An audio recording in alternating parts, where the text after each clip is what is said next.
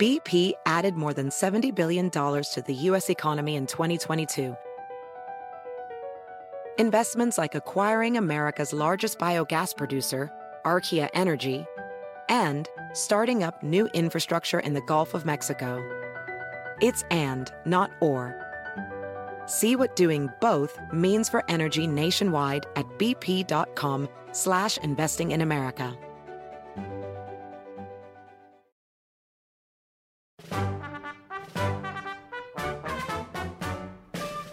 This is Giles Milton, host of the Unknown History podcast, and you're listening to a special mini-series from historian Jack Kelly, author of Edge of Anarchy, on railroad barons, the Gilded Age, and the greatest labour uprising in America. Hello, my name is Jack Kelly, and this is part one of the labor special, the Gilded Age. It was Mark Twain who coined the term Gilded Age. For him, it was a title of a satirical novel about corruption and excess after the Civil War. Later, the Gilded Age became the label for the years from about 1870 to 1900 and highlighted the period's excess and inequalities. One thing to remember is that the Gilded Age was not the Golden Age. It was a time of prosperity, but the wealth was not evenly shared. Although it was a time of opulence, it was also a time of great hardship and destitution. Economic growth was matched by tremendous unfairness.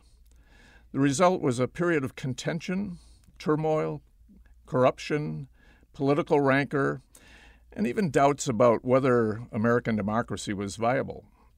If that sounds familiar to us today, well, our own era has often been referred to as the New Gilded Age.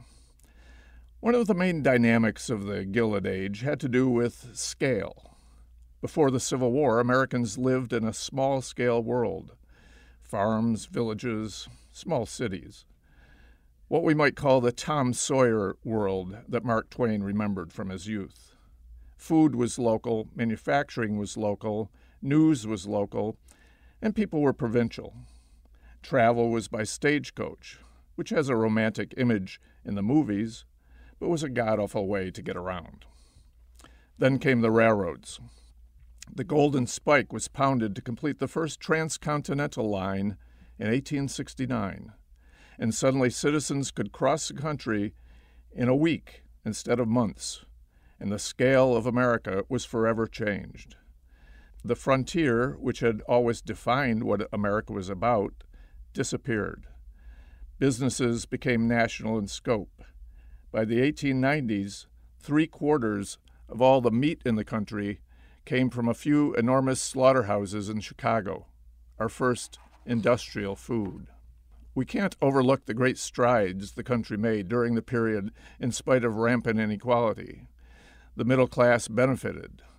Who wouldn't want electric lights and indoor plumbing, telephones and train travel, even the first moving pictures?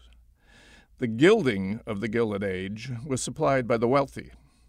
Having succeeded in business, either by hard work or sheer luck, they imagined themselves a class apart, privileged, pampered, and powerful. They owned gaudy mansions, had plenty of servants, and generally lived the American version of royalty. One couple in New York gave a 5-hour party for 800 guests that cost $400,000. That's $9 million in today's money. They downed an average of 5 bottles of vintage champagne per person, so it must have been quite a party.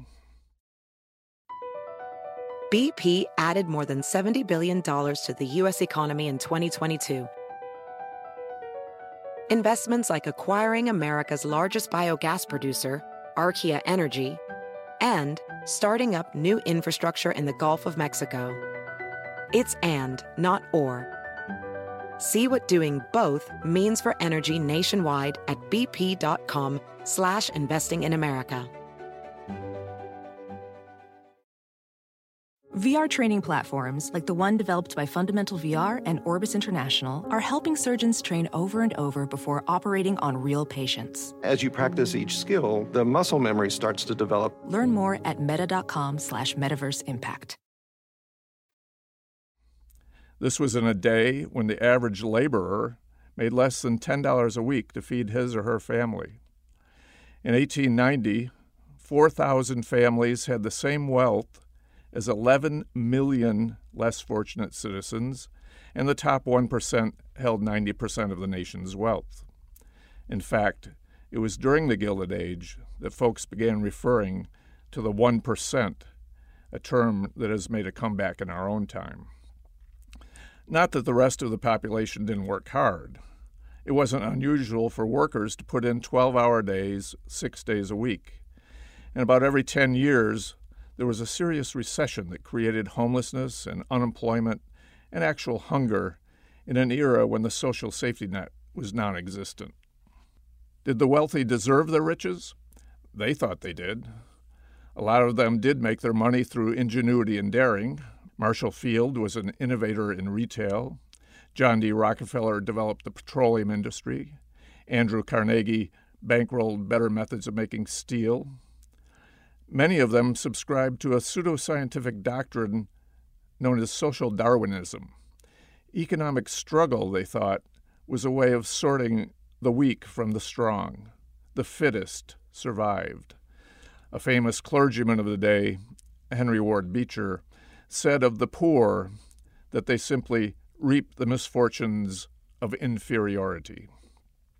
But the playing field was far from level.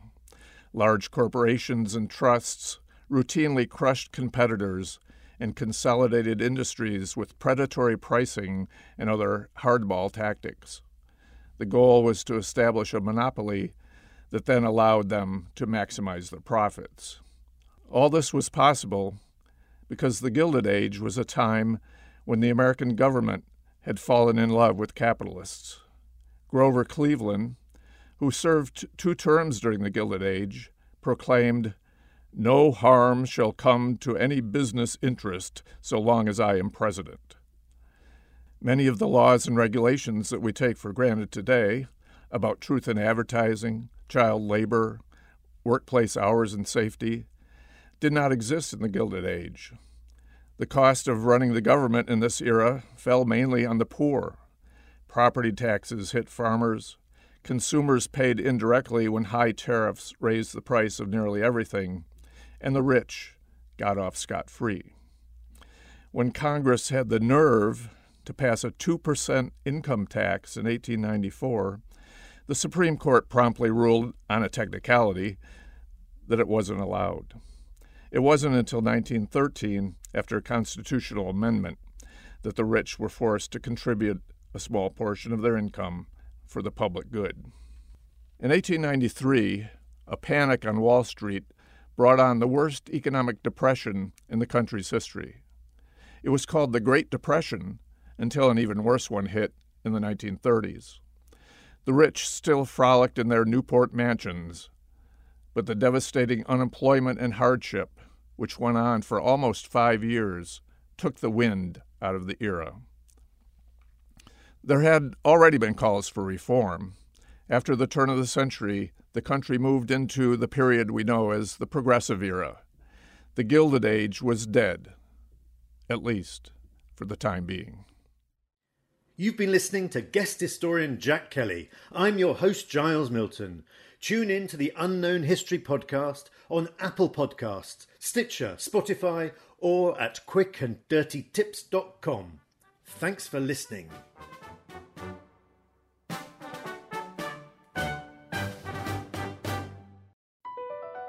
Across America, BP supports more than 275,000 jobs to keep energy flowing.